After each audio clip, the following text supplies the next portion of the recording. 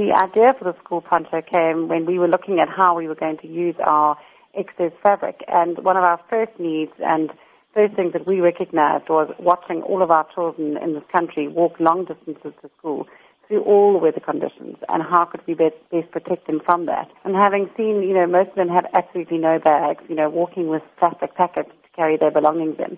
That was one of the first things that we recognized we could try and do, and we would make a backpack. And then the idea of the poncho came with the idea to protect the children from the wet weather conditions.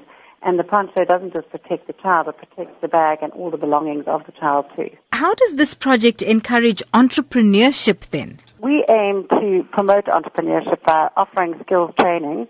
And not only that, we also have done a very different way of costing our bags. We basically have decided that we need to ensure that all the sewers earn a living wage and a fair wage.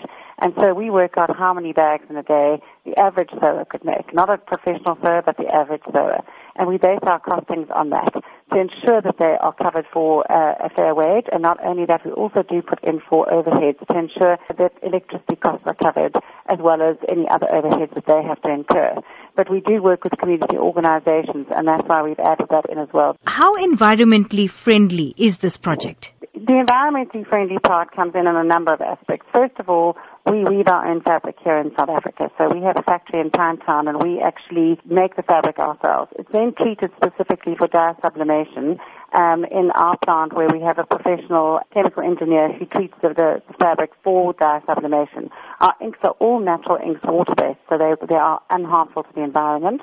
Our fabric that we weave is polyester, which in itself can actually be converted to other products if it is heated. But our whole big point is to get rid of any excess waste going to landfill.